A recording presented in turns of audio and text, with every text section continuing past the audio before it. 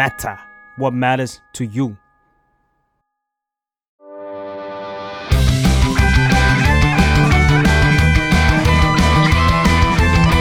ตั้งตี้พอดแคสต์เรื่องนั้นก็ดีเกมนี้ก็มันมาเปิดตี้คุยกันซะเลย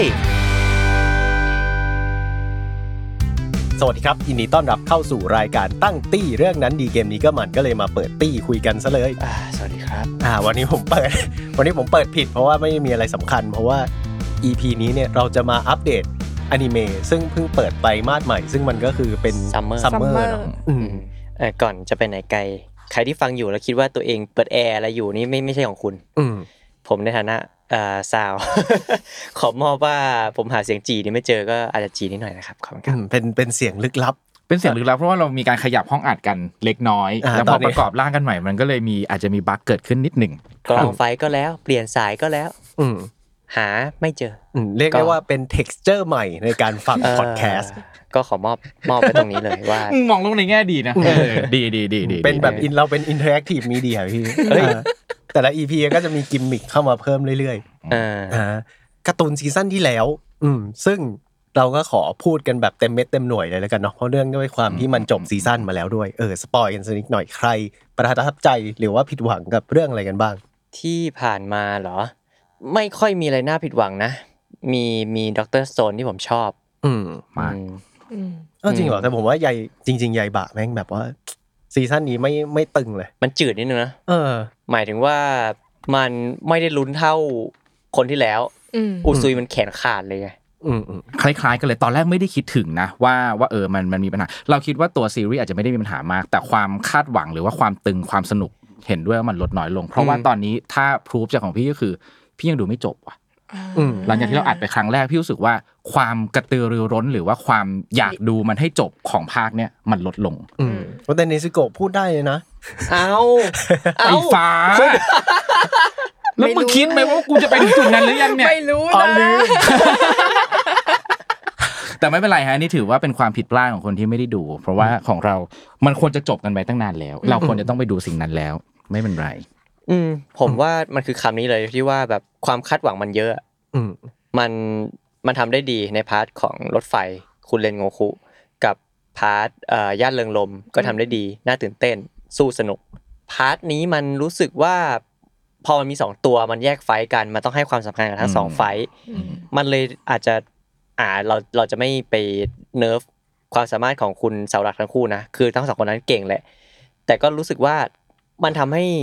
เรารู้สึกเองว่าอสูรข้างขึ้นมันไม่ได้เก่งขนาดที่เราเคยเจอความรู้สึกของเราว่าอสูรข้างขึ้นมันต้องเก่งประมาณนี้แหละมันต้องเก่งแบบเก่ง2ตัวนี้มันยังไม่รู้สึกถึงขั้นนั้นนะครับหรือเราจะมองได้ว่าเสาหลักมันเก่งเกินไปใช่ๆๆเราก็พูดถึงนั้นเหมือนกันว่าเสาหลัก2คนนี้มันเก่งไงถึงขนาดที่ไอ้มุยจิโร่ปลามันขึ้นเลยไงคุณคันโรจิก็ขึ้นใช่มั้ยนั่นแหละก็ความคาดหวังเยอะเสาหลักเก่งประมาณนี้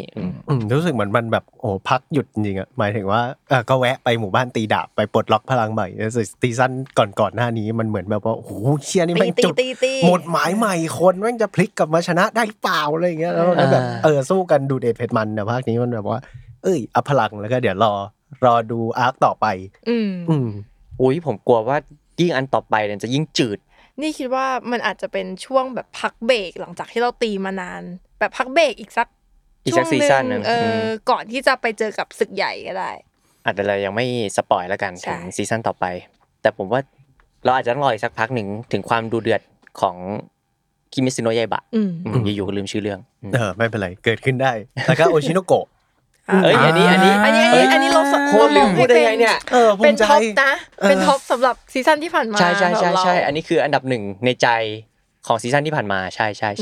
วันดีใจเหมือนเป็นส่วนหนึ่งของทีมงานยังไงไม่รู้โอ้ยในที่สุดการ์ตูนที่เรารอมันก็มาแล้วมันแบบโอ้โหเปรี้ยงปร้างจนแบบทุกวันนี้ยังได้ยินแบบเพลง OP ในช็อตใน TikTok อยู่ตลอดเวลามันเมนสตรีมสุดๆศิลปินเกาหลีเต้นไม่หยุดเห็นด้วยโอชิโนโกะจากคนที่ไม่รู้จักอะไรมาก่อนเลยมารู้จักจากรายการนี้แล้วก็ดูจนจบซีซั่นเฮ้ยยอดเยี่ยมจริงอันนี้เซอร์ไพรส์มากเราให้เทียบเท่าพอๆกับด็อกเตอร์สโตนของเราเลยสำหรับซีซั่นนี้ด็อกเตอร์สโตนก็เทียบโอชิโนโกะเลยอ่ะใช่ๆๆเฮ้ยซีซั่นนี้ด็อกเตอร์สโตนยอดเยี่ยมนะน้ำตาหล่น2รอบเลยนะคือฉากโครม บินขึ้นฟ้ากับฉากคุณพ่อของเซนคูโอ้โหที่สุดการ์ตูนวิทยาศาสตร์ไม่จำเป็นต้องบิ้วเศร้าขนาดนี้ไม่ต้องตราตรึงใจขนาดนี้แต่แม่งแบบโหตรึงใจสุดพูดถึงดร.สโตนหน่อยก็ได้ผมชอบโพสิชันของมันน่ะที่มันจะไม่เครียดเว้ยสมมุติร้านนี้สปอยนะไอซีนสุดท้ายที่มันขึ้นเกาะไม่ใช่ซีนสุดท้ายสิไอก้อนหลังๆของซีซั่นเนี้ยที่มันออกเรือมาแล้วก็เจอเกาะเหมือนเป็นเกาะที่คุณพ่อของเซนคูเนี่ยเขาล่อนลงมาตอนแรกสุดแล้วเราก็ได้เจอแบบอารยธรรมใหม่เจอผู้รอดชีวิตกลุ่มใหม่หรือที่เซอร์ไพรส์สุดคือมาดูอีกทีคนบนเรือเป็นหินอะไรเงี้ยซึ่งถ้าเป็นเรื่องอื่นนี่คือเหวอนะเรื่องอื่นนี่คือแบบไอ้เหี้ยแย่แล้วแต่พอเป็นดร.สโตนปุ๊บเราสบายใจนิดนึงว่ามันเป็นไรหรอกเดี๋ยวก็ตื่นเดี๋ยวก็แก้ได้เซนคูมันยังไม่เครียดขนาดนั้นเลยเพราะมันมีวิธีไม่คือรู้สึกว่ามันเป็นการ์ตูนแก๊กไปแล้วอะจนเราไม่ได้กังวลกับความอันตรายที่จะเกิดขึ้นสุดท้ายเดี๋ยวมันจะแก้ได้อยู่ดีโอ้พี่รู้สึกคล้ายๆเซนคูมันมีความเหมือนไซตามะนิดนึงในความรู้สึกพี่เห็นหน้าปุ๊บเดี๋ยวมันก็ผ่านไปสกิลตัวเองรุนแรงใช่ป่ะแต่ว่าหลังๆนี่เริ่มตลกละมึงพกกล้องจุลทรรศน์ออกไปสำรวจด้วยเนี่ยมึงเริ่มแปลกๆแล้วมึงเป็นโดเรมอนแล้วตอนเนี้ยควักอะไรออกมาก็ได้ละรู้สึกอย่างนั้นนิดนึงเริ่มเกินคำว่าวิทยาศาสตร์ไปละมึงจะพกกล้องจุลทรรศน์ตลอดเวลาทำไมวะที่ผมชวนพูดถึงซีซั่นที่แล้วเนี่ยเพราะว่าจริงๆซีซั่นที่แล้วมันก็จะมีทั้งการ์ตูนที่เปิดใหม่เปิดตัวอย่างยิ่งใหญ่แล้วก็มีการ์ตูนที่เป็นซีซั่นต่อด้วยเพราะฉะนั้นเรามาพูดถึงซีซั่นนี้เนี่ยเรามาเริ่มจากตัวตึงกันเลยดีกว่า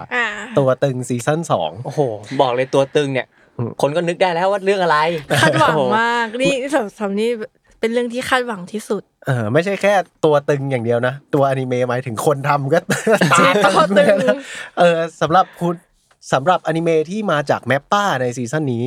ซึ่งเรียกได้ว่าเป็นภาคต่อที่หลายคนรอคอยผมก็เช่นกันซึ่งนั่นก็คือจูจูตสึไคเซ็นซีซั่น2ซึ่งเป็นทีมหลักของแมปป้าที่มาทำเรื่องนี้เพราะว่าซีซั่นก่อนเขาก็มีแมปป้าเหมือนกันแต่ไม่ใช่ทีมหลักไม่ได้ขี่มอไซค์ทีมเรื่องที่แล้วขี่มอไซค์แล้วคุณภาพก็จะอีกเรื่องนึงสำหรับคนที่ชอบสุขาวดี AVG ไปซัดไอ้อ้นได้นะครับไม่ได้คำเหล่านี้ไม่ได้หลุดมาจากปากผมแต่มันเรื่องจริงคุณไปดูคุณภาพของสุขาวดี AVG ดิมันเผากว่าแหละมันเผากว่านิดนึงแต่แฟนๆหลายๆคนก็แอบผิดหวังกับ Hell Paradise เนาะซึ่งพอมาดูจูจูตสึไคเซ็นนี่เขา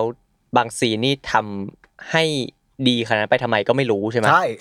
ละเอียดจุกละเอียดเย็น OP เลยผมว่างงมากเรามาเปิดงี้ดีกว่าว่าจูจูตสึไคเซ็นซีซั่นนี้เนี่ยมันจะเปิดมาเป็นอาร์คที่มันเป็นแฟลชแบ็กสตอรี่ของโกโจและเกโตนะตอนที่คือใครที่แบบไม่ได้อ่านมังงะมันอาจจะงงหน่อยนึงแต่ว่าจริงๆเรื่องมันก็เรียงตามมังงะแหละแต่ว่างงแน่นอนขอขั้นนิดนึงเราจะพูดกับจูจูตสึไคเซ็นเนี่ยแค่ถึงตอน1ตอน2หรือตอนอะไรเพราะว่าคุณผู้ฟังจะได้ลบเลี่ยงกันถูกหรือว่าเราจะไม่สปอยเลยเราจะปูพื้นไม่สปอยนะไม่สปอยเลยเหรอเฮ้ยเราคุยแค่ว่ามันคือการที่แบบย้อนเวลากลับเข้าไปในช่วงที่โกโจเรียน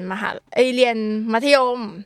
เพื่อที่จะทำให้ทุกคนเข้าใจว่าอาจจะได้ไม่ต้องงงว่าเข้าใจความสัมพันธ์ของเพื่อนของโกโจคนนี้ใช่ตอนนี้อนิเมะมันมาแบบว่าไกลแล้วหลายๆคนก็จะได้ดูทั้ง The Movie ที่มันเป็นซีโร่นะแล้วก็ไอเนื้อหาปัจจุบันสตอรี่หลักที่มันเดินทางไปถึงแบบว่าโอ้แบบว่ากำลังจะเข้าชินจูกุชิบุย่าก็อันนี้ก็คือจะเป็นเหมือนกลับไปทำความเข้าใจให้ทุกคนเข้าใจว่าหลังจากที่สิ่งที่เราจะต้องไปเจอชิบุย่ามันจะมีหลายอย่างที่ทำให้เราตกอกตกใจเล็กน้อยก็จะได้เข้าใจสิ่งที่เกิดขึ้นมากขึ้นคือรีแคปจากซีซั่น1เนี่ยมันคือศึกที่2โรงเรียนมาตีกันเนาะแล้วอยู่ๆพวกคำสาปก็มาบุกใช่ผมยอมรับเลยว่าจูจูตสึไคเซ็นเป็นเรื่องที่ผมพยายามในการดูอย่างยิ่งผมไม่รู้ด้วยการที่ผมดูซับไทยด้วยหรือเปล่าที่มันจะยิ่งละเอียดงงคำสาปอะไรทฤษฎีมันงงนะคำแปลกๆไสยเวทอะไรอย่างเงี้ยก็ใช้คำที่เราจะแล้วอันนี้คืออะไรนะอะไรอย่างงี้นิดนึงแล้วหนักเลยจูจูตสึแล้วปล่อยจอยสุดๆผมใช้ความพยายามประมาณนึงเพราะมันได้ความล่ำลือมาว่าอุ๊ยเรื่องนี้ของจริงเรื่องนี้ดีเรื่องนี้เป็นแบบเรียกว่าเป็นตัวเต็งเลยก็ได้ของจัมอะไรเงี้ยซึ่งผมก็ ยอมรับว่าผมค่อนข้างจูนไม่ติดกับซีซั่น1แต่ก็เลยอยากถามว่าซีซั่น2เนี่ยมันจะบูสต์ความมันขึ้นมาไหมผมจะสนุกกับมันมากขึ้นไหมถ้าในฐานะคนที่อ่านมาแล้วเนาะเราจะมองว่าซีซั่นนี้เป็นซีซั่นที่เรารู้สึกว่าตีกันทั้งซีซั่นแน่นอนคือแบบมันจะไม่มาปูคืออาจจะมีการทำความเข้าใจว่าอะไรคืออะไรแต่มันจะไม่มานั่งปูพื้นฐานว่าเพราะอย่างซีซั่น1มันยังจะมีการที่โกโจมาปูพื้นฐานให้ยูจิเนาะว่าแบบไสเวทคืออะไรเราจะต้องมีทฤษฎีอะไรบ้างเนี่ยแต่พอซีซั่นนี้คิดว่ามันคือการใส่กันจุกขอเสริมของอ้นอีกหน่อยที่บอกว่าแบบจูจูตสุไคเซ็นแม่งแบบงงว่ะเหี้ยคำแบบเทคอะไรเยอะแยะซึ่งนี่ก็แพ้สำหรับคนที่แบบดูอนิเมะซีซั่น1แล้วก็ไปอ่านมังงะมาด้วยเนาะแล้วก็แบบนี่คือถอดจากแปลภาษาไทยเลยกูจะไม่ไปเรียนศัพท์นี้ใหม่แล้วในการที่ดูก่อนแล้วค่อยไปอ่านเราได้รับคำแนะนำจากพี่คนนึงพี่อัดได้เก่าในออฟฟิศพูดว่ารอดูอนิเมะไปเถอะไม่ต้องอ่านหรอกเนี่ยเพราะว่ามันเทคมันเยอะแล้วมันทำความเข้าใจมากแบบมันต้องทำความเข้าใจเยอะมากเนี่ยแล้วแบบหลายๆตอนเรารู้สึกว่าดูในอนิเมะมันเข้าใจง่ายกว่าในบางเรื่องนะในบางคำอธิบายอย่างเงี้ยแต่นี่ก็ยังจะยืนยันคำเดิมว่าจริงๆจูจูตสุไคเซ็นมันเป็นการ์ตูนโชเน็นต่อสู้สายหลักที่บู๊สนุกมากแต่สิ่งที่มันทำได้ค่อนข้างจะแย่คือการอธิบายทุกอย่างแล้วพลังมันเล่นกับกฎแบบโอ้โหมั่วซั่วคือตอนนี้อ่านการ์ตูนคือแบบตอนฉากมึงอธิบายคือแบบข้ามเลย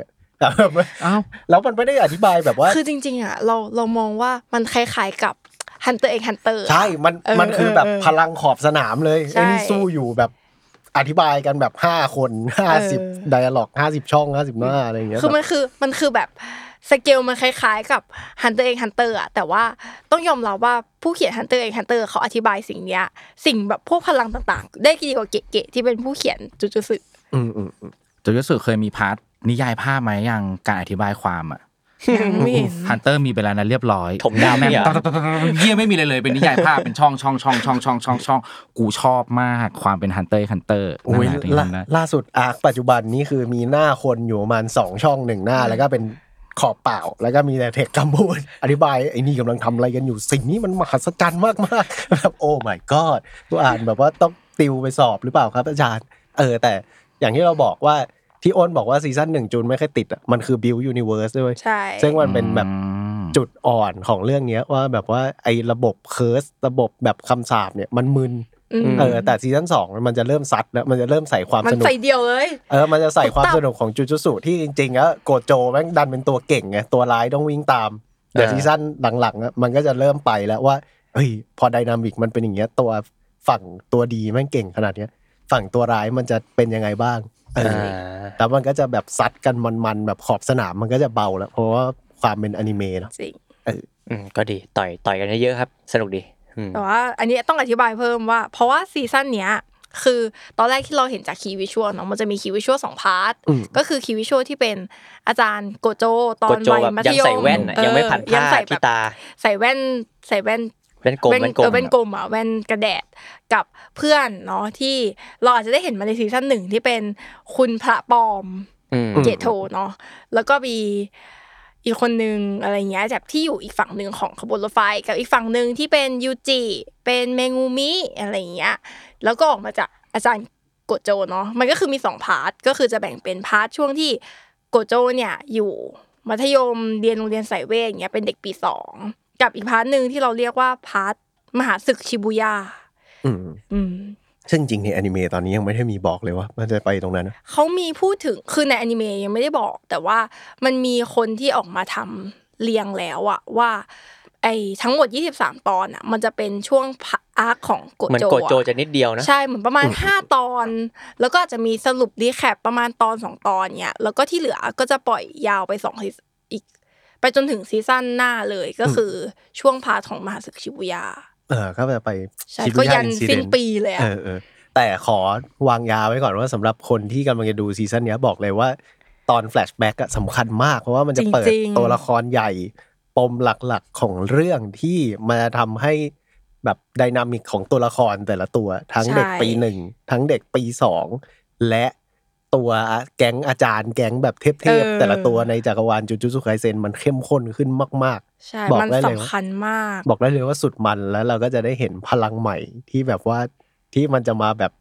แทบจัดเทียบเท่าหรือแบบสู้กับพลังคำสาปได้แบบพลังเคิร์สแบบพูดแล้วสุดมันผมรอดูมากฮาคิเนี่ยก็ฟีลนั้นไม่รู้ต้องไปดูเองแต่เราได้เห็นหน้าเขาแล้วอย่างที่เราคุยเรื่องเนื้อหาของซีซั่น2มาประมาณนึงแล้วเรามาเข้านี่ดีกว่าถึงโปรดักชันของคุณแมปป้าเนี่ยที่ทำมา EP 1รู้สึกไงกันบ้างใช่ EP 1เพราะว่านี่อยากจะแวะมากว่ามันทำสิ่งนี้เพื่อและอยากจะคุยจริงๆมันรายละเอียดเยอะมากในความรู้สึกเรานะคือมันแบบละเอียดแบบมันมีหลายฉากที่ในมังงะกับในอนิเมะไม่ตรงกันคือหมายถึงในแง่ว่าฉากมันไม่ตรงกันแต่คำพูดมันก็อาจจะมีการเสริมฉากเข้ามาซึ่งเรารู้สึกว่ามันทำให้เรารู้สึกถึงไดนามิกระหว่างเกโทกับกุโจเยอะขึ้นแล้วก็ไดนามิกระหว่างแบบความสัมพันธ์ของนักเรียนโรงเรียนไสเวทในช่วงเวลานั้นน่ะพอพูดถึงโรงเรียนนี้มันดูมึงอย่าเรียกว่าโรงเรียนเลยมึงเรียกว่าแบบคอร์สอะไรอย่างเงี้ยก็ได้มีคนแค่นี้เหมือนแบบเป็นเด็กแบบสเปเชียลแบบปีนึงมึงมี3คนนี่มีเยอะสุดคือ4ต่อปีรู้สึกกูเป็นรู้สึกถึงคำว่าโรงเรียนของไอ้แก๊งพวกนี้เลยอ่ะเป็นแบบแก๊งเพื่อนแต่นั่นแหละนี่รู้สึกว่าโกโจกับเกโตมันไปรักกันใน OP กับ ED อย่างเดียวเลยว่ะไม่รู้สึกถึงแบบว่าความสนิทสนมกันรู้สึกตอนนี้อนิเมะแม่งบิวมาเป็นแบบ2ตัวนี้แม่งเป็นคู่กัดกันอย่างเดียวเลยแล้วก็เรื่องของโปรดักชันด้วยนี่งงมากว่าตอน1อ่ะมันขายจริงแหละแต่นายจะขยันเพื่อแบบสงสารคนแบบทำอนิเมะมันซีนที่อุไตฮิเมะไปแบบเจอหนูอยู่ใต้เตียงแล้วมึงแบบโรโตรีแอคชั่นคือถ่ายรูปคนแล้วก็ไปวาดทับแบบเพื่อมันเป็นแค่แบบฉากกรี๊ดเฉยๆอ่ะไอ้เหี้ยแบบโอ้โหนี่ขยันขนาดนี้จนนี่ห่วงเลยว่าตอนต่อไปแล้วอ่ะบัดเจ็ตหมดเพราะว่าแบบโอ้โห EP 1ทำไปกี่เฟรมกับแบบซีนอะไรก็ไม่รู้บ้างเนี่ยแต่เท่าที่ดู EP 2มาก็รู้สึกว่าควอลิตี้ยังอยู่ในโหมดที่โอเคอยู่อาจจะไม่ได้แบบสงะแบบบ้าคลั่งขนาดนั้นตลอดแต่รู้สึกว่ามาในแนวนี้ก็ยังดีครับแล้วก็ยังน่ารอติดตามอยู่สำหรับจูจูตสุไคเซ็นซีซั่น2เราพูดถึงขยันแบบแปลกๆแล้วมาพูดถึงขยันจนคนงงดีกว่าผมว่าหลายๆคนน่าจะโดนแอนิเมชันเรื่องนี้ซัดมาแบบเรียกได้ว่ารองเท้าหลุดซึ่งนั่นก็คือซอม100มาในที่สุดก็ถึงเวลาของกูแล้วมิ้วใหม่กันมานานเพราะว่าจิวสุเรายังไม่ได้เข้าแล้วเราคิดว่าเดี๋ยวเราจะรอให้มันแบบจบสักซีซั่น2ก่อนแล้วเราค่อยดูรวมถึงอ่านด้วยทีเดียวนะมาขออนุญาตเรียกตอนนี้ว่าซอม100แล้วกันเข้าปากดิซอม100ฮะยังไม่ได้ดูอ่ะขอมิ้วใหม่ตัวเองนะผัดกันโยนแต่ผมมาสิ่งแรกตอนแรกไม่รู้ด้วยว่าแอนิเมชันเรื่องนี้ออนแล้วพี่คุณธัญวัฒน์ซัดเข้าไปเลยฟังดูซอมวันนั้นเลยโอ้โหดีมากนี่ก็เลยไปลองดูแบบเช็คไหนๆเราวัดตัวเองว่าดูอนิเมะมาเยอะแล้วโปรดักชันมันขนาดไหนวะโอ้ก็ขนาดนั้นอยู่เลยสำหรับ2คนที่ดู EP 1ไปแล้วรู้สึกยังไงบ้างครับกับภาพรวมก็ได้นะไม่ใช่แค่แอนิเมชันไม่ใช่แค่โปรดักชันของมันชอบมากชอบแบบสุดๆเลยอ่ะอันนี้จัดอยู่ในหมวดแบบสำหรับเรานะพล็อตเรื่องมหัศจรรย์เลยอ่ะคือแม่งแบบซื้อตั้งแต่ตอนแรกที่พี่ทันมาเล่าให้ฟังอ่ะมาขายบอกว่าเฮ้ยมันจะเป็นเรื่องแบบนี้นะก็คือคนที่ทำงานหนักมากวันนึงซอมบี้ระบาดอะไรอย่างเงี้ยแล้วมันก็เลยกลายเป็นคนที่แบบแอคทีฟตัวเองขึ้นมากลายเป็นคนที่แบบทำบัคเก็ตลิสต์100อย่างขึ้นมาอะไรเงี้ยส่วนเราแม่งแค่นั้นอ่ะเราซื้อแล้วอ่ะแต่พอไปดูในดีเทลในรายละเอียดอ่ะการแบบเก็บภาพต่างๆเก็บรายละเอียดของคนที่เป็นมนุษย์เงินเดือนคนที่ทำงานคนที่ซัฟเฟอร์กับสิ่งเหล่านี้มากๆอ่ะแม่งทำได้แบบยอดเยี่ยมจนอะไรรู้ป่ะเมื่อกี้พูดถึงแมปป้าจะวิสูนใช่ป่ะเราว่าทีมงานแมปป้า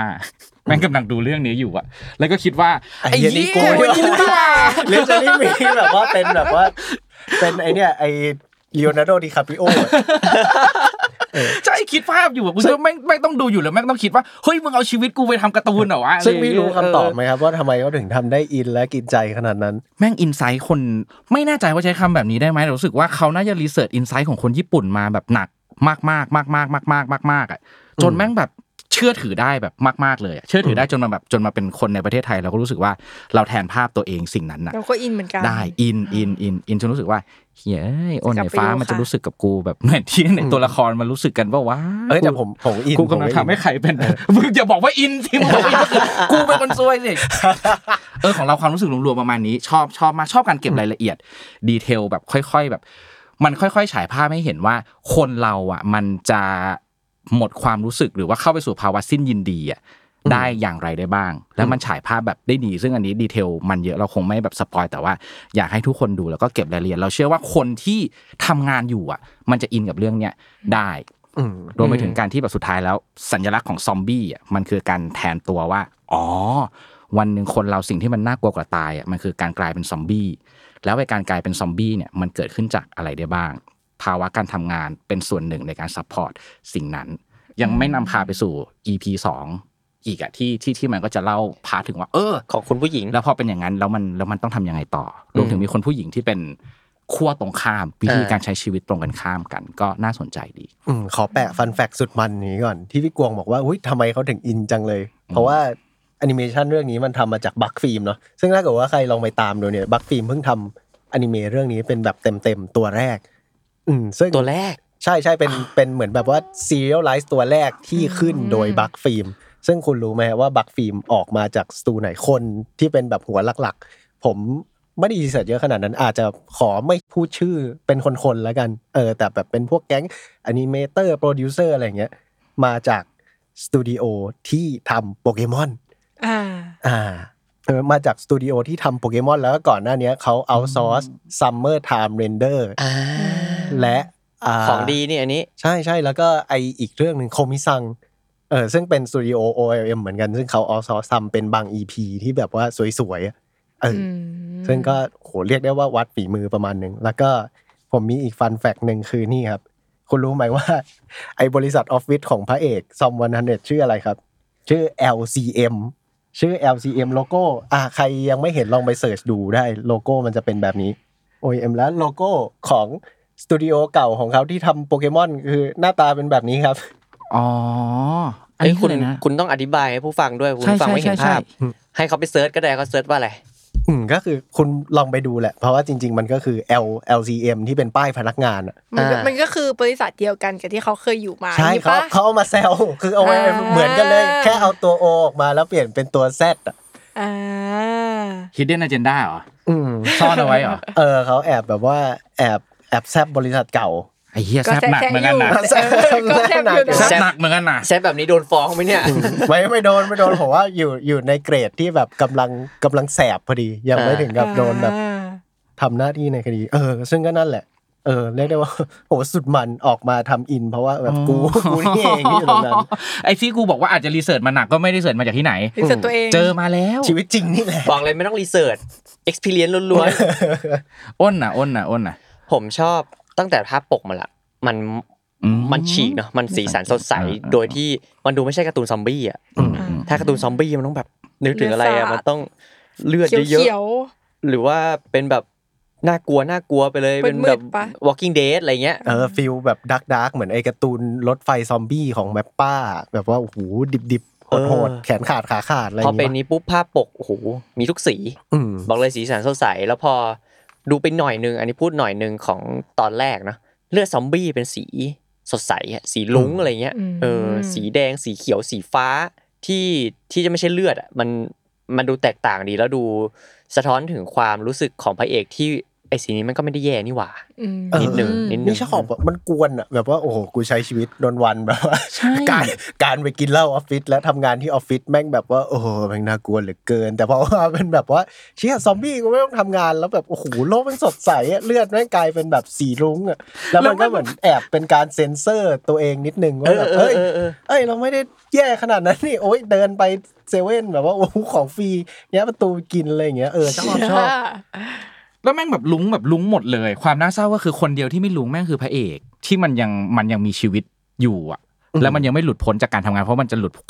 พ้นจากความรู้สึกว่าเฮ้ยกูไม่ต้องทำงานแล้วมันคือแบบต้องรอไปอีกแบบนิดนึงมันถึงจะโผล่มาฉากนั้นก็เลยฉากเลือดซอมบี้สีรุ้งก็เลยแบบเฮ้ยชอบมาก เป็นกิมมิคที่สนุกน่าสนใจดีครับเดี๋ยวจะกลับไปดูคืนนี้ค่ะเฮ้ยเรื่องนี้พี่แนะนำมากๆเลยครับโมจิเพราะจริงๆเคยเห็นแบบภาพคือไม่มั่นใจว่ามันใช่เรื่องเดียวกันไหมแต่ว่าเคยเห็นมันเหมือนน่าจะเคยทำมาเป็นไลฟ์แอคชั่นก่อนหน้านี้เหมือนกำลังจะมีใช่ไหมนี่งงมากแล้วคุยกับเพื่อนว่าเพื่อนผมที่แบบว่าคุยเรื่องอนิเมะกันบ่อยๆก็ถามว่าดูซัมวัน100ยังแล้วผมก็ไปดูเทรลเลอร์มาที่มันเป็นไลฟ์แอคชั่นที่มันจะลงใน Netflix แล้วก็ถามแบบที่มันเป็นไลฟ์แอคชั่นเหรอไม่ใช่ที่มันเป็นการ์ตูนแล้วถามว่าอ้าวแล้วมันปล่อยสรุปคือเขาทำทั้งแอนิเมชันและไลฟ์แอคชั่นแบบปล่อยในไตรมาสเดียวกันนี่ผมว่าหูขายเหมือนแบบเหมือนจะรีบเอาเงินไปใช้ที่ไหนอะแบบโหทำไมคนเขียนซอมวันฮันเน็ตเขาต้องการแบบว่าเขาช็อตอะไรอยู่หรือเปล่าเขาอยากจะรีบเกษียณไงเฮียเขาไม่อยากทำงานแล้วแต่จริงๆเขาเขียนเป็นไปได้เขาเลยรีบอยากทำงานเยอะๆเพื่อที่จะแบบจะได้ไม่ต้องทำงานแล้วจะได้ไปทำบัคเก็ตลิสต์ของตัวเองแล้วโอเคเข้าใจได้ครับเข้าใจได้ตลกจริงเพราะว่าพอเรื่องนี้ปล่อยออกมา 2-3 ตอนอนิเมะมันก็มีภาพเปรียบเทียบแหละว่าอันนี้มังงะอันนี้อนิเมะอันนี้ไลฟ์แอคชั่นกูไปดูไลฟ์แอคชั่นยังไม่มีนี่หว่าเพราะจริงๆเราเห็นรูปแบบคล้ายๆแนวๆเนี้ยมาสักพักแล้วเหมือนกันที่เป็นไลฟ์แอคชั่นเราก็เลยไม่มั่นใจว่ามันไม่ใช่ว่ามันมีแล้วหรือเปล่านะอะไรอย่างเงี้ยแต่น่าสนใจที่สิ่งนี้จะเป็นไลฟ์แอคชั่นเพราะว่าสิ่งที่ผมพูดมาก่อนอันนี้คือสีสันสดใสเนี่ยมันก็จะฉีกจากไลฟ์แอคชั่นไปอีกมันคือพื้นที่ของการ์ตูนแหละก็น่าสนใจว่าส่วนของไลฟ์แอคชั่นจะเป็นไงแต่เดี๋ยวเราพูดของพาร์ทการ์ตูนกันดีกว่าในรอบนี้เนาะเรามาพูดถึงสตูดิโอบัคกันแล้วเรามาพูดถึงโปรดักชันของเขาดีกว่าที่ผมว่ามันแบบว่านี่แหละขยันทุกจุดเนี่ยแบบซีนอะไรที่มันไม่โอ้โหมันไม่ได้แบบต้องประทับใจขนาดนั้นซอมบี้ก็เอา CG วางไปเลยแบบว่าตอนนี้มันเห็นไม่ค่อยชัดอะไรเงี้ยแต่ว่าซีนที่มันจะต้องใช้อารมณ์เนี่ยเรารู้สึกว่ามันใช้สื่อแอนิเมชันได้เก่งมากว่าแบบไอซีนที่มันจะต้องไปแบบว่าทำอะไรที่มันยิ่งใหญ่หรือสำคัญกับตัวละครเราก็จะ exaggerate ให้มันแบบสุดมันให้มันดูยิ่งใหญ่ให้เราได้ดูเหมือนแบบว่าเป็น impression ของตัวละครหลักไปเลยแล้วมันทำสวยแล้วก็ทำถึงซึ่งเนี่ยรู้สึกว่ามันอาจจะไม่ได้มีบัดเจ็ตที่แพงมากอันนี้ไม่ทราบบัดเจ็ตจริงๆแต่ถึงมันจะเยอะหรือน้อยเรารู้สึกว่ามันเฉลี่ยฉลาดแล้วมันแบบว่าโหประทับใจคนประทับใจผมแล้วกันซึ่งดูแบบเพิ่งดูแมปป้าที่แบบว่าซีนกรีดหนูแล้วแบบเอาบัดเจ็ตประโยชน์แบบแสนล้านเอาเวลาคนเสียไป1ชั่วโมงกับมาดูเรื่องเนี้ยที่แบบว่ามันขยันถูกจุดแล้วมันทำให้แบบเราว่าทุกคนที่ดูน่าสัมผัสได้แหละว่ามันแบบว่ามันน้ำดีจริงๆเรียกว่าเป็นซีรีส์เปิดตัวใหม่ก็ได้เหมือนโอชิโนโกะซีซั่นแล้วซึ่งอันนี้ก็เป็นสิ่งที่น่าติดตามของซีซั่นนี้เนาะ2,100อุ้ยความตื่นเต้นของพี่พอๆกันเลยว่ะขนาดนั้นเลยเหรอใช่ๆๆโอ้ไม่ได้แล้วพี่ไม่สู้ไม่จะมาต้นได้ข่าวใช่นอกจากจะไม่เชียร์คนเดียวกันแล้วคุณมาเนิร์ฟชอบไม่ได้เนิร์ฟเลยนะแต่มันคือการบอกว่าเรื่องนี้สำหรับพี่แม่งน่าสนใจแบบน่าสนใจจริงความคาดหวังมันพอๆกันความคาดหวังไม่ได้พอกันแต่ความตื่นเต้นมันพอๆกันเลยหลังจากที่ได้ดูแล้วจำได้ดูโอชิซีซั่น1ก็แบบเหมือนที่พูดในรายการว่าเหี้ยสุดยอดเยี่ยมตื่นเต้นมากอันนี้ดูแบบยอดเยี่ยมเหมือนกันประเด็นมันดีเราชอบประเด็นมันดีมากๆความรู้สึกมันดีแหละหมายถึงว่าผมชอบนะเวลาได้ตามอะไรที่มันเริ่มขึ้นใหม่โดยที่ยกเป็นจุดที่สื่อไคเซนที่คุณต้องเรียนรู้หลายอย่างสิ่งนี้มันเรียนรู้น้อยดีแล้วก็ดูกินง่ายแล้วก็อร่อยดีครับจริงมันง่ายง่ายๆก็ซอมบี้รู้แล้วว่าโดนกัดก็กลายเป็นซอมบี้ไม่ต้องไปเรียนแบบระบบสเกลพลังเน้นนู่นนี่นั่นใครเป็นสายไหนปล่อยสแตนเป็นยังไงบ้างหรือว่ากูต้องเตรียมพลังงานเพื่อไปดูจูจูสึว่ะมันเลยสิ่งนี้กินง่ายดีละคุณต้องข้ามแล้วเดี๋ยวพอมันกลับมาอีกทีก็จะแบบว่าโอเคแบบไม่ต้องไปสนใจมันมากเคล็ดลับการดูการ์ตูนต่อสู้ญี่ปุ่นครับอย่าไปแคร์ครับผมก็ประมาณนี้200ผมขอโยนต่อไปให้พี่กวงดีกว่าเพราะว่าตอนที่เราคุยกันว่าอนิเมะซีซั่นนี้ที่ประทับใจเนี่ยเรื่องนี้ขึ้นมาเป็นเรื่องแรกซึ่งผมขาเป๋อยู่นิดนึงว่าทำไมพี่กวงถึงประทับใจเรื่องนี้ผมถอนหายใจเลย ผิดหวังเลยเราเปิดชื่อเรื่องก่อนครับพี่กวง Record of Ragnarok ครับซึ่งแต่ละคนทำไมว่ามันไม่สนุกไงวะไม่ได้ตัดสินใจคือเป็นเรื่องที่โมเห็นแรกๆแล้วโมรู้สึกว่ากูไม่ดูแน่นอนเรื่องนี้แบบไม่ดูแน่ๆทำไมคือเหตุผลที่ผมถอนหายใจเนี่ยคือผมอ่านมังงะใช่ไอโอนเป็นน่าจะเป็นคนเดียวในห้องนี้ที่อ่านมังงะของไอ Record of Ragnarok เลยป่ะซึ่งผมตามมาก่อนที่มันจะมีอนิเมะซีซั่น1ทำให้เราคาดหวังกับอนิเมะซีซั่น1โหมันเป็นการ์ตูนที่ภาพสวยวาดสวยมากในเล่มเนี่ยคือตอนผมไปซื้อเล่มแรกคูณว่าแพงจังอ่ะเรา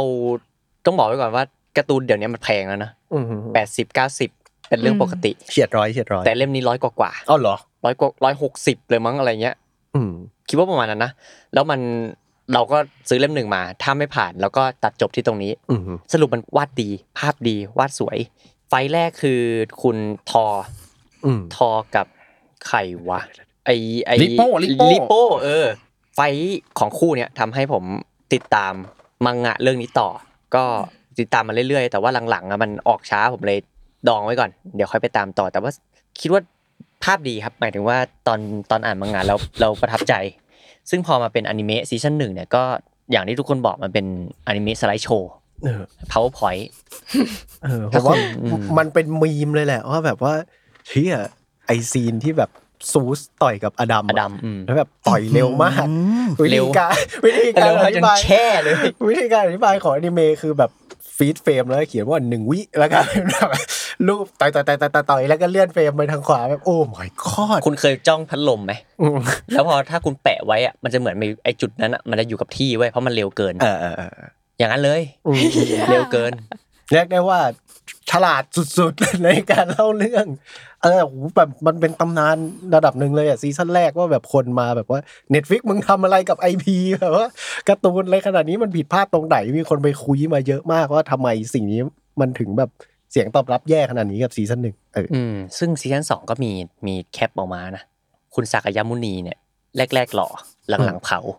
อ๋ออันนี้เห็นเยอะมากใช่ขนาดไม่ได้ดูยังเห็นหน้าทำลายเลยก็ผมเรียกว่าผมไม่คาดหวังกับอนิเมะเรื่องนี้เพราะว่าผมจะไม่ดูอยู่แล้วผมอ่านเอาก็เลยถอนหายใจคุณกวงนิดนึงพวกมึงพูดกันอย่างนี้กูจะเหลือพื้นที่อะไรในการพูดเรื่องนี้วะพี่อันนี้คือเซตอัพป้องกันพี่จากอินเทอร์เน็ตเพราะผมบอกเลยว่าหลังจากที่ผมได้ยินชื่อ Record of Ragnarok ออกมาถ้าพี่มาแนวยอดเยี่ยมเนี่ยพี่จะโดนอินเทอร์เน็ตแบบว่าโอ้โหแบบผมบอกเลยพี่พูดชื่อเรื่องนี้แบบว่านกอีกาแม่งมาแบบบินรอแล้วห้องอัดแล้วแบบรอมาจิกพี่อย่างเงี้ยแล้วพอมันมีพอพี่รู้ข้อเสียอย่างเงี้ยอะไรทำให้พี่ประทับใจกับซีซั่น2ของ Record of Ragnarok เหตุผลเดียวครับคือพี่ไม่ได้อ่านมังงะพี่อ่ะเข้าใจอ้นจริงๆอ้นทำสำเร็จตั้งแต่บอกให้พี่ฟังแหละว่ามังงะมันดีกว่าคือตอนนี้พี่จะไปอยู่ฝั่งที่เดี๋ยวพี่จะไปอ่านมังงะและแต่มันจะกลายเป็นข้อดีของคนที่ไม่ได้อ่านมังงะครับมันไม่รู้ว่าของที่มันดียังไงเราสิ่งที่เราเห็นเราเลยรู้สึกว่ามันดีผมรู้ไอ้ถ้าของสิ่งนึงเนี่ยถ้าเราไปชิมใช่ไปชิมอันที่รสไม่เข้มเรียกว่ารสอ่อนๆหน่อยอร่อยแล้วค่อยไปชิมอันที่รสเข้มกว่าจะอร่อยกว่ากินมันฝรั่งแผ่นรสทัฟเฟิลอุ้ยทัฟเฟิลอร่อยแล้วแบบไปเจอทัฟเฟิลบนสเต็กของจริงแล้วแบบโอ้เยี่ยมกว่าอย่างเงี้ยพี่ก็เลยรู้สึกแบบนั้นแล้วพี่คืออย่างที่บอกเมื่อกี้พี่เป็นคนซื้อแบบพวกพล็อตไอเดียเยอะแล้วพี่ชอบการที่แบบเอาอะไรก็ได้มาตีความอ่ะพี่ชอบแบบตั้งแต่อะไรนะศาสดาลาพักร้อนอะไรอย่างเงี้ยพี่ชอบการ์ตูนแบบอะไรแบบนั้นมากอยากเห็นการตีความเรื่องประวัติศาสตร์เรื่องศาสนาเรื่องตำนานนิยายอะไรต่างๆในรูปแบบใหม่เพราะฉะนั้นไอ้ Record of Ragnarok มันซื้อพี่ได้ตั้งแต่แรกแหละแล้วการที่คู่แรกเนี่ยมันเอาทอมาแข่งกับลิโป้อ่ะแล้วพี่รู้สึกว่าเฮ้ยมันก็สนุกดีนี่หว่าแล้วก็เราอาจจะไม่ได้แบบพุ่งตรงว่าเราอาจจะไม่ได้โฟกัสฉากต่อสู้มั้งเราเลยไม่ได้เห็นแผลมันเยอะเราดูแต่เราแบบเก็บความแบบมึงจะทำยังไงให้มนุษย์มันไปเก่งเท่าเทพแล้วก็แบบไม่ต้องมีเหตุผลไม่ต้องมีแบบอะไรเลยอ่ะมังงะนี่ซีนขายนะซีนสู้อ่ะนี่ไงเพราะฉะนั้นเดี๋ยวเราจะต้องไปอ่านมังงะฮะแต่ในตัวของแอนิเมชันสำหรับพี่อ่ะมันสนุกตามเนื้อเรื่องของมันได้แล้วพอมันมาเป็นซูทกับอดัมอ่ะเราซื้อเลยเราจบเลยพี่เจอแค่นั้นน่ะพี่แบบโอเคแล้วไอ้ฉากที่เราบอกว่าเขาฉลาดแม่งต่อยตุ้มๆๆแต่จริงคือภาพนิ่งอะไรอย่างเงี้ยตอนดูแบบกูตื่นเต้นนะเว้ยกูยังตื่นเต้นอยู่เลยเราก็เลยติดตามแบบสิ่งเหล่านี้มาเรื่อยๆแล้วพอมันมาถึงซีซั่นเนี้ยคู่สากายามุนีกับฟุคุซีโร่อ่ะซีโร่ฟุคุก็เลยรู้สึกว่าเราก็ยังตามสิ่งนี้มาตลอดแล้วเราบุตด้าหรือสากายามุนีเป็นคู่ที่เรารอที่สุดอย่างที่บอกใครๆก็รอนะใช่แต่ผลที่ออกมาคือผิดหวังนะผิดหวังมากกว่าชอบเพราะว่าความคาดหวังมันเยอะเราคิดว่าถ้าคู่ที่ผ่านมาทำมาได้ขนาดนั้นแล้วอ่ะพอมาถึงคู่เนี้ยมันต้องยอดเยี่ยมแล้วมันบิวสากายามุนีมาแบบ มาโดยตลอดตัวตึงไม่เคยแบบกลัวอะไรเลยอย่างเงี้ยแล้วพอมันเข้าไปสู้แบบฉากแรกแล้วจะอ่านสปอยล์แค่นิดเดียวแต่คิดไม่เป็นไรคืออาวุธของไอ้ตัวซีโร่ฟุคุอ่ะเราชอบแล้วว่าที่แม่งแบบกูเป็นคนโชคร้ายแล้วอาวุธมันก็จะใหญ่ขึ้นเรื่อยๆใช่ป่ะชอบแล้วแต่รู้สึกว่าฉากต่อสู้แม่งแบบตอนนั้นน่ะเริ่มคิดถึงปัญหาของภาพของมันเว้ยเราคิดว่าถ้าเรื่องเนี้ยไปอยู่ในมือของคนอื่นน่ะไอ้อาวุธอันนั้นน่ะแม่งจะต้องแบบตูมตามเอฟเฟคมันจะต้องแบบโอ้โหเป็นอะไรที่แบบอลังการตื่นตาสุดๆแต่นี้มันไม่มีอะไรนอกจากการแบบใช้สิ่งเนี้ยมาฟาดซึ่งพี่ถามอ้นก่อนว่าในการ์ตูนมันดีกว่านี้ใช่ไหมดีมากซึ่งในมือของคนอื่นก็ที่พี่กวงพูดเนี่ยคือใครก็ได้ที่ไม่ใช่แมปป้านะครับคอมเมนต์ผมขอร้องเยอะไปละโอเคครับให้เขาพักบ้างเดี๋ยวเขาจะต้องแบบกลายเป็นซอมบี้อะไรไปใช่เดี๋ยวซอมบี้เลือดเขาจะเป็นสีรุ้งเอาประมาณนั้นแต่ว่าพวกเรื่องการตีความอะไรของมันน่ะเรายังชอบอยู่ดีเราเลยไม่ว่าจะยังไงก็ตามถ้าเราจะแนะนำอนิเมะเราจะยังแนะนำอนิเมะเรื่องนี้อยู่เสมอนะเว้ยการหยิบแบบเรื่องแบบประวัติของพระพุทธเจ้ามาตีความใหม่ซึ่งโอเคเราไม่ได้ชอบการตีความในเวอร์ชั่นนี้เท่าไหร่นักการตีความที่แบบให้พระพุทธเจ้าแบบเป็นคนดีแบบ 100% จริงๆแม้กระทั่งในตอนที่ก่อนที่จะตรัสรู้อะไรอย่างเงี้ยเราว่า process ของเขาอ่ะมันมีมิติมากกว่านั้นแล้วพอมันมาเป็นแบบนี้เรารู้สึกว่าเรารู้สึกมันไปได้มากกว่านี้แต่สุดท้ายแล้วการตีความสิ่งเหล่านี้มันก็ยังน่าสนใจและน่าติดตามเสมออ่ะสิ่งที่สนุกของเรื่องนี้ผมไม่พูดถึงพาร์ทอนิเมะผมไม่ได้ดูเนาะมันคือความตีความของตัวละครแต่ละตัวที่มันเป็นเฟมัสทั้งฝั่งเทพแล้วฝั่งคนอย่างอะไรแจ็คเดอะริปเปอร์อย่างเงี้ยหรืออดัมหรือซามูไรที่เราไม่รู้จักอันนี้จะไม่อินหน่อยเพราะเราไม่รู้จักแต่แรกแล้วแต่ว่าตัวที่เราแบบเคยได้ยินชื่ออะไรเงี้ยก็จะเขาจะทำยังไงวะให้ตัวนี้มันน่ากลัวหรือว่าจินซีฮ่องเต้อย่างเงี้ยในความคิดของเราคือหุ่นทหารดินปั้นอยู่ในพิพิธภัณฑ์อ่ะแล้วเขาจะตีความจินซีฮ่องเต้มายังไงให้สู้ยังไงในฐานะมนุษย์อะไรอย่างเงี้ยมันสนุกดีเรื่องการตีความอ่ะขอแวะนิดนึงคือตัวซามูไรอ่ะมันคือซาสกิโคจิโร่ที่พี่ชอบอันนี้มากเพราะว่าตามปกติอ่ะเวลาเราได้ยินเรื่องพวกนี้เราจะเห็นสตอรี่ของเขาในพวกมังงะผ่านมิยาโมโตะมุซาชิแล้วเราอ่ะจะเห็นว่าซาสกิโคจิโร่เป็นคนสุดท้ายที่แพ้มุซาชิแล้วก็จบเท่านั้นสตอรี่ที่เหลือมันจะเป็นของมุซาชิหมดอ่ะอันนี้การเอาแบบหยิบซาสกิโคจิโร่มาในฐานะผู้แพ้อ่ะแล้วเขาเอาผู้แพ้มาขยายความอ่ะเอาความพ่ายแพ้มาเป็นพลังอ่ะเอาความพ่ายแพ้มาเพราะกูแพ้เยอะไงกูเลยแบบมีประสบการณ์มากพอที่จะแบบหลบดาบของทุกคนได้หมดเลยอย่างเงี้ยเราชอบการตีความแบบอะไรแบบนี้มากเลยถึงแม้ว่ามันจะผิดไปจากไม่โทษที5 4 3เราชอบการตีความแบบนี้มากถึงแม้ว่ามันอาจจะไม่ได้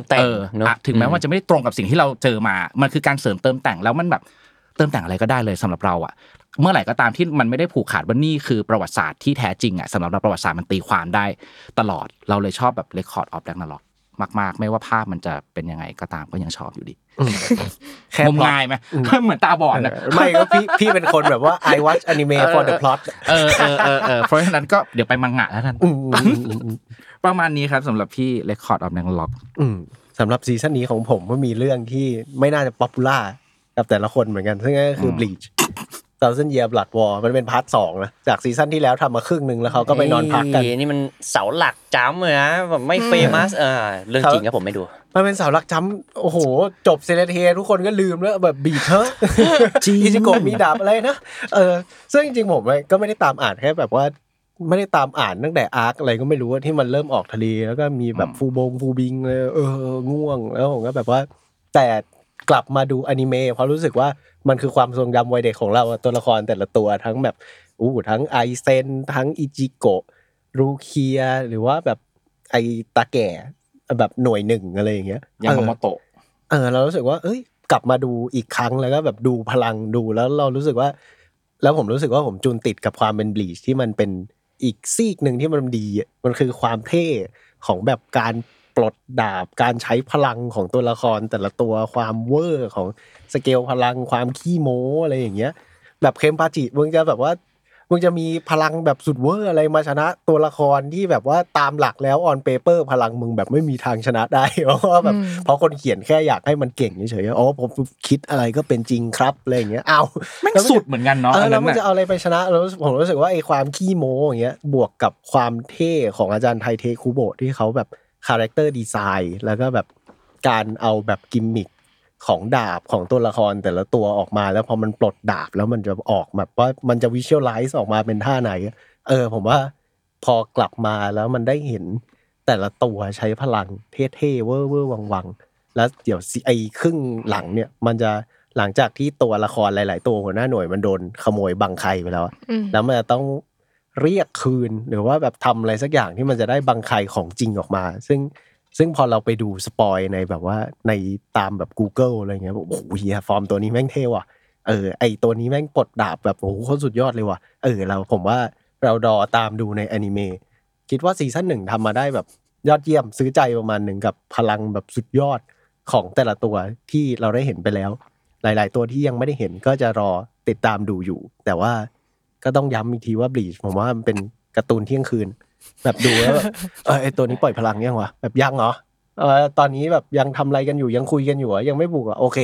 ดูหลับนอน ไม่คิดอะไรมากแบบว่าผมว่าจริงๆอันเนี้ยรอแบบดูเป็นทอดๆได้น่าเต็มอิ่มกว่าเรียกได้ว่าติดตาม 50% ครับผมชวนคนที่ติดตาม 20% หรือยังจำชื่ออิจิโกะได้อยู่ลองไปดูกันได้ผมว่าไม่มีอะไรให้ผิดหวังครับผมสำหรับBleachซีซั่นนี้เพราะถ้าเราไม่คาดหวังก็จะไม่ผิดหวังถูกต้องครับผมเริ่มเข้าใจพี่กวงแล้วครับพี่ไอ้เหี้ยถ้ากูดูกูต้องชอบแน่เลยอะอะไรนะเพราะกูไม่มีความคาดหวังอะไรเลยกับBleachอะผมไม่มีผมจะไปดูลูเคียร่างสุดท้ายถ้ากูดูกูต้องแบบสนุกแน่เลยอันนี้เล่าให้คุณผู้ชมฟังนิดนึงว่าก่อนหน้าตั้งแต่รู้ว่ามันมีอันนี้แล้วมันใกล้ๆมาเราก็กลับไปอ่านอีกรอบนึงเว้ยแล้วเราจำได้ว่าเราไม่ค่อยชอบภาคสงครามพันปีเท่าไหร่แต่ไม่ได้เท่าภาคก่อนนั้นนะภาคก่อนนั้นแม่งแบบไม่มีความทรงจำแบบอะไรเลยแบบข้ามเลยแล้วก็เลยกลับมาสงครามพันปีด้วยความรู้สึกว่าพอกลับมาตอนโตไอ้เหี้ยมันก็ไม่สนุกจริงๆนี่หว่าถ้าเทียบกับเทเทนะหมายถึงว่ามันไม่ได้แย่นะแต่ว่าสำหรับเราอ่ะBleachแม่งแบบพีคแบบที่สุดอ่ะคือตอนเทกับไอเซนแล้วใช่จบแทบจะแบบสมบูรณ์แบบที่สุดแล้วมึงสร้างไอเซนมาได้แบบขนาดนั้นแล้วอ่ะสำหรับเราพอแล้วนะก็เลยกลับไปอ่านอีกรอบก็เฉยๆเพราะฉะนั้นถ้าดูมันตอนนี้ก็ดูแบบไม่คาดหวังไม่ผิดหวังชอบที่ฟ้าบอกนะไปดูบางไคเอาไปดูเท่ๆมีหลายๆอันที่มันแบบน่าจะออกมาบางไคลูเคียอย่างเงี้ยเราคิดว่าคาดหวังว่าเขาน่าจะทำได้ดีครับผมว่ามาถึงเรื่องนี้ดีกว่าการ์ตูนแปลกของซีซั่นซึ่งโมจิไปดูมาแล้วผมก็สงสัยมากว่าคือแบบพล็อตมันแบบอะไรวะเนี่ยตอนแรกไม่ได้ตั้งใจจะดูมันคือเรื่องที่คนแคปมาในเน็ตเยอะป่ะที่มันเป็นแบบอยากลาออกไปให้แมวเลี้ยงมันเป็นกระแสอยู่เหรอเป็นน้องแมวดำตัวใหญ่ใช่ตอนแรกไม่ได้ตั้งใจจะดูแต่เห็นคนแบบแคปมาเรื่อยๆแล้วก็แบบโอ๊ยความทาสแมวก็เลยไปดูดีกว่ามันชื่อเรื่องหน้ากลุ้มของเจ้าเหมียวผู้สามารถของคุณย่าไม่อ่านภาษาญี่ปุ่นนะคะกลัวอ่านผิด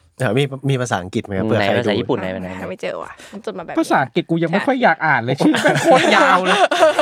เผื่อคุณไปเสิร์ชกันนะครับชื่อเดคิรุเนโกะเคียวโมะยุสึขอบคุณค่ะภาษาอังกฤษก็คือ The Masterful Cat is Replaces Again Today นะครับเรื่องนี้สามารถดูได้ใน Anyone Thailand ใช่ดูได้ที่ YouTube ค่ะซึ่งเรารู้สึกว่ามันน่ารักมากแล้วแบบความทาสแมวมันจะมีความแบบโอ๊ยนี่แหละชีวิตที่กูต้องการแมวทำกับข้าวให้กินนี่แหละชีวิตในฝันถ้าไปฟังเหมือนสัมภาษณ์คน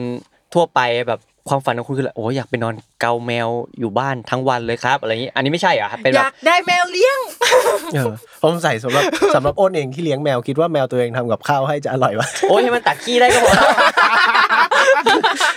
อซึ่งบิ๊กไอเนื้อเรื่องหลักของเรื่องนี้มันคืออะไรครับทำไมอยู่ดีมีแมวทำกับข้าวให้คนได้มันก็คือเรื่องมันก็ออกแนวแบบจากที่ดูไป2ตอนเนาะแล้วก็อ่านไป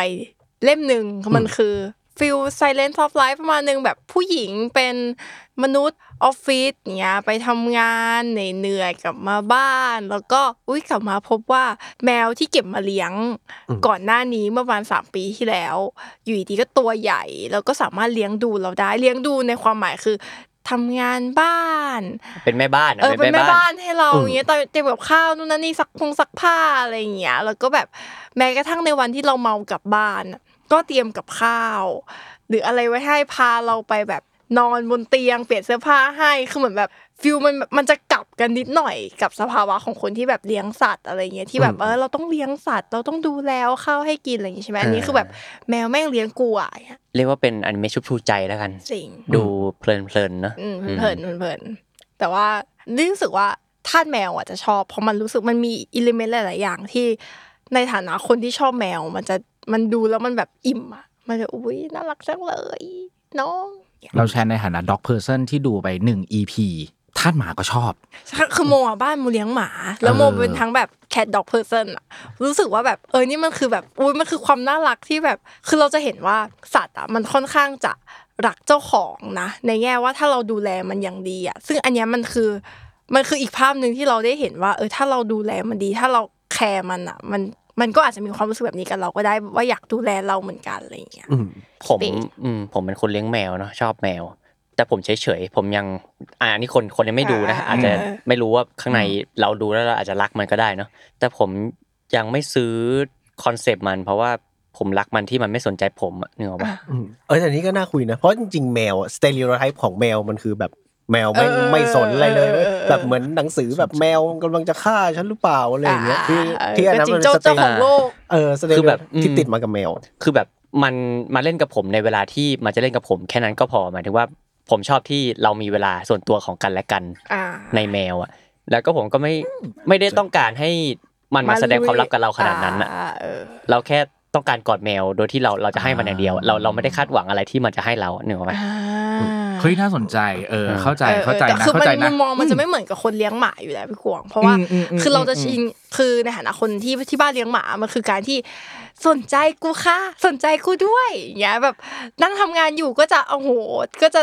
เกาหน่อยได้ไหมอะไรอย่างเงี้ยมันจะคนละมูดกับแบบคนที่เลี้ยงแมวที่คือก่อนหน้านี้เราก็ชอบแมวมากๆชอบแมวมากกว่าหมาเรารู้สึกว่าเราชอบแมวเพราะว่าแมว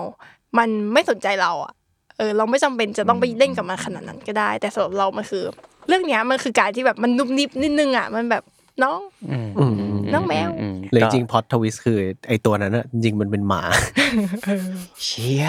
เฮ้ยเป็นโบเหรอโบดำโอเคก็เป็นอนิเมะชูใจครับลองไปตามกันได้ครับก็เอาเมื่อกี้ตอนอ้นบอกว่าถ้าสมมติตอนแรกอาจจะยังไม่ซื้ออันนี้เห็นด้วยนะครับพี่โน้ตไว้1เรื่องเพราะว่าพี่ดูไป1 EP ครึ่งพี่รู้สึกว่า EP 1ใช่ยังไม่ค่อยเคลียร์ในเนื้อเรื่องยังไม่ค่อยรู้ว่าจับจุดอะไรได้บ้างแต่พอ EP 2ที่ได้ดูไปนิดนึงอ่ะเฮ้ยมันจะเริ่มมีการแบบสะท้อนให้เห็นถึงแบบมุมของการใช้ชีวิตมุมของการซัฟเฟอร์โดยเฉพาะเรื่องมนุษย์เงินเดือนพี่คิดขึ้นมาเล่นๆเลยว่าดีไม่ดีนะนางเอกมันทำงานอยู่บริษัทเดียวกับซอมลอยนู่นเป็นแบบเป็นภาคแยกกันก่อนที่จะเกิดเหตุการณ์ซอมบี้มันมีโอกาสสูงมากที่มันจะอยู่ในบริษัทนั้นน่ะซึ่งความโชคดีของนางเอกในเรื่องเนี้ยมันคือมันมีแมวใช่มันคือการที่บังเอิญไปเจอแมว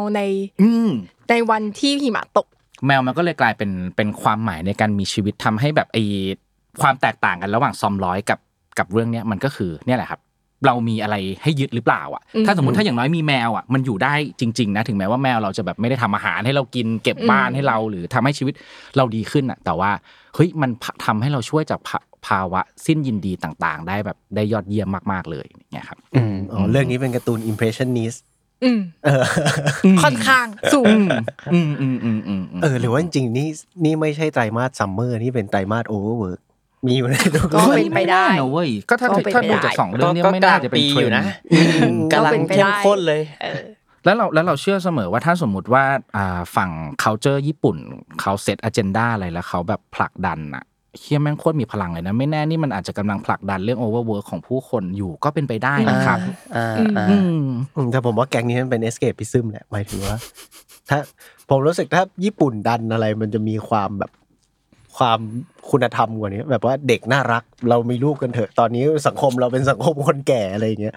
แต่อันนี้น่าจะเป็นแบบ escapism แบบโอ้โหกูเหนื่อยแต่พอพูดถึงเรื่อง overwork อ่ะจูสึก็แตะนิดหน่อยเรื่องแบบจูสึก็มีพูดถึงเรื่องแบบ overwork นิดหน่อยเรียกได้ว่ามันเป็นวัฒนธรรมเป็นปัญหาของสังคมญี่ปุ่นนะซึ่งจริงๆเราก็อาจจะรู้สึกได้บ้างแต่ผมรู้สึกว่าถ้าเราไม่ได้เป็นคนญี่ปุ่นจริงๆเนี่ยก็คงไม่ได้1 ต่อ 1ปัญหาเชิงโครงสร้างที่มันค่อนข้างจะซับซ้อนรู้สึกว่าอย่างน้อยเขาเอ็กเพรสออกมาเป็นงานศิลปะเป็นแอนิเมชันหรือว่าเป็นการ์ตูนที่มีเนื้อเรื่องที่นำมาทำเป็นแอนิเมชันเรารู้สึกว่ามันก็ทำให้ เราได้แบบว่าได้มองปัญหาจริงๆเนี้ยอาจจะเป็นในเวที่สนุกหรือว่าในเวที่เศร้ารู้สึกว่าสิ่งนี้มันก็มีคุณค่าทางศิลปะเนาะสำหรับซีซั่นนี้ของอนิเมะซีซั่น Summer Dash Overwork มีอนิเมะเรื่องไหนที่เรายังไม่ได้คุยกันอีกไหมคือมันมีเรื่องที่ผมไม่กล้าพูดแต่ว่ามันน่าสนใจเพราะว่าผมยังไม่ได้ดูขนาดนั้นเนาะอย่างอาร์ทิเลียไลซ่าที่เป็นเอามาจากเกมเป็นสาวปรุงยาเป็นเกมในทุกแพลตฟอร์มเลยมั้งไม่แน่ใจว่าไอ้ภาคที่แล้วมันมีในแค่ในสวิตหรือเปล่าแต่จำได้ว่าภาคล่าสุดเนี่ยคุณไปหาเล่นได้มากมายแล้วมันคืออาร์ทิเลียไลซ่าใช่ๆเหมือนเห็นอยู่ใน Steam Marketplace Steam ก็มีแล้วก็หลายๆเรื่องที่น่าสนใจก็คือชื่ออะไรมูชาคุเทนเซเกิดชาตินี้พี่ต้องเทพอะไรเงี้ยผมได้จิบนิดนึงซีซั่น1ก็เป็นอิเซไกแหละเป็นเรียกได้ว่าเป็นรุ่นพ่อของอิเซไกเลยหลายคนขนาดนามนี้ให้ทั้งนิยายของมันเองใช่มั้ยนิยายแล้วก็มังงะแล้วก็อนิเมะเนาะแต่ยังไม่ได้ไปแตะขนาดนั้นแต่น่าสนใจแล้วก็มีคันโนโจสรุปรักยายแฟนเช่าอนิเมะซีซั่น3ก็เป็นการ์ตูนเซอร์วิสครับผมจริงๆของเราอ่ะมีเตรียมไว้อีกเรื่องนึงคือมันเป็นการ์ตูนเก่าที่คือเราก็ยังไม่ได้ดูของภาครีเมคเหมือนกันตอนที่มันเคยทำมาเมื่อหลาย10 ปีก่อนเราก็ดูแบบแตะดูแบบเด็กๆด้วยไม่รู้ว่ามันคือเรื่องอะไรกันแน่มันคือเรื่องเคนชินซามูไรพเนจรก็มันก็คืออนิเมะแบบที่ถูกสร้างมาหลายปีแล้วแหละตั้งแต่ยุค90เนี้ยแล้วก็ก่อนหน้านี้ก็ถูกทำไปเป็นไลฟ์แอคชั่นหลายภาคเนาะแล้วก็เหมือนเขาก็ตอนนี้เขารีเมคกลับมาใหม่แล้วก็เพิ่งฉายลงใน Amazon Prime ก็คิดว่าจะไปดูแต่ว่าตอนนี้ยังไม่ได้เริ่มดูค่ะโอ้แต่เคนชินจริงๆมันจบแล้วแล้วเขามาเหมือนรีเมครีเวิร์คซัมติงรีเมคใหม่ใช่ใครเกิดก่อนอ่ะเคนชินหรือโซโลฉันเดาว่าเคนชินถ้าเคนชินวิ่งเพื่อให้โซโลได้บินก็เป็นไปได้ใช่ไหมเพราะตอนนี้โซโลบินได้แล้วปะยังไอ้ฟ้าบอกให้รีบตามมาก็ไม่ตามไม่รู้พี่ซันจิมันมีเกาะเหล็กเลยไม่รู้ว่าโอ้โหแบบอะไรวะเนี่ยออกเรือบอกได้คำเดียวว่าโซโลกูอ่ะไม่ต้องบินอยู่เฉยๆก็ชนะเขามีกี่หัวนะตอนนี้หัวมีกี่หัวมี9หน้าเป็นอาชูรา9หน้าสุดผมบอกเลยวันปีแต่เมื่อกี้พูดถึงซามูไรพเนจรมาซามูไรพเนจรนี่เป็นเรื่องที่พี่ขออนุญาตไว้ว่าพี่ไม่ดูแอนิเมชันนะครับเพราะว่านี่คือการ์ตูนในความทรงจำของพี่เรื่องหนึ่งเป็นหนึ่งในเรื่องแรกๆที่ได้อ่านแล้วจบคุณกลัวไม่เห็นแสดงว่าไม่กลัวแต่ชอบมากถ้าสมมุติว่ามันมีแอนิเมชันใหม่แล้วใครที่ยังไม่ดูเฮ้ยเราแนะนำเรื่องนี้มากๆแม่งเล่าเรื่องซามูไรแบบในยุคสมัยนึงได้แบบยอดเยี่ยมเป็นต้นแบบของการ์ตูนซามูไรเลยการใช้ดาบแบบในช่วงหลังๆเยอะมากเลยนะโอเคก็ประมาณนี้นะครับสำหรับ EP นี้เนาะพูดคุยกันเรื่องอนิเมะหลายๆเรื่องที่เราทั้งดูและไม่ได้ดูสำหรับไตรมาสนี้ Summer Overwork เนาะสรุปเราเรียกมันชื่อนี้แล้วจริงๆผมขนานนามมันให้เลยว่า Summer Overwork โอเคซื้อแล้วก็ฝากคนดูนะอันนี้เราคิดว่าน่าจะมีอีกหลายเรื่องที่มันกำลังมาอยู่ในช่วงนี้แล้วเราอาจจะไม่ได้พูดถึงสามารถแนะนำป้ายยากันได้อย่างเต็มที่เลยนะฮะบางเรื่องอาจจะพิกอัพขึ้นมาพูดเดียวๆแยกตอนไปเลยเหมือนกันถ้าน่าสนใจในตอนถัดๆไปเนาะเราว่าเรื่องที่เราหยิบขึ้นมาตอนนี้มี potential ในการดึงเป็นเรื่องเดี่ยวได้หมดเลยนะยกเว้น Record of Ragnarok ได้แล้วก็มาบู้บี้กันไปเลยแบบ1ชั่วโมงเต็มๆแบบมันเกิดอะไรขึ้นครับ Netflix แม่งแล้วพอเทียบอย่างเงี้ย Record of Ragnarok กูแม่งภาพจ่อยแบบจ่อยสุดแบบจริงๆอ่ะถ้าเทียบกับแบบเนี่ยทุกเรื่องที่เราพูดมาเข้ากับรายการพี่กวงเราสามารถไปติดตามพี่กวงได้ที่ไหนบ้างครับนี่สุดยอดจริงๆป่ะรายการ30ยังจ่อยนะครับรายการที่จะชวนคนอายุ30มาพูดคุยกันว่าคนในอายุช่วงนี้ต้องพบเจอกับปัญหาอะไรบ้างมีเรื่องจ่อยๆแจ๋วๆอะไรที่แชร์กันบ้างแล้วก็ผ่านช่วงเวลานี้ไปด้วยกันอย่างแข็งแรงครับผมน่าสนใจแขกรับเชิญก็น่าสนใจนะครับอย่าลืมไปติดตามกันสวัสดีครับผมฟ้าฝ่อ30ยังไม่มาถึงครับโมก็ยังไม่มาถึงไปทางขิงอายุให้น้อยกว่าและชนะกันไปซะแล้วอย่างเงี้ยได้สิไม่ก็ตัดมาเยอะไงอยากแบบว่าเหมือนคอสเพลย์เป็นแบบได้ผมได้เข้าไปสัมภาษณ์ในรายการนั้นบ้างติดตามกันได้ครับ30ยังจอยโอเคสำหรับเทปนี้ก็ประมาณนี้ฝากรายการด้วยนะครับรายการตั้งตี้ เจอกันได้ทุกวันพุธทุกช่องทางของ The Matter Podcast ครับวันพุธเนาะเพราะว่าผมไปถามไอ้ AI ของ Google บาร์ดตั้งตี้คือรายการอะไรมันบอกออนทุกวันเสาร์ไม่ใช่ ผมเลยไปสอบไปหมายว่ามาทุกวันพุธครับไม่ใช่วันเสาร์ตอนนี้ถ้าพี่ไปถามมันจะรู้เลยใช่ป่ะว่าไปวันพุธเลยฮะไม่รู้ก็ฝากคุณผู้ฟังไปถามบาร์ด AI ของ Google กันด้วยสอนมันให้รู้ว่ามันมาวันพุธนะครับตั้งตี้ครับผมก็วันนี้เรา4คนลาไปแล้วครับสวัสดีครับสวัสดีครับสวัสดีครับ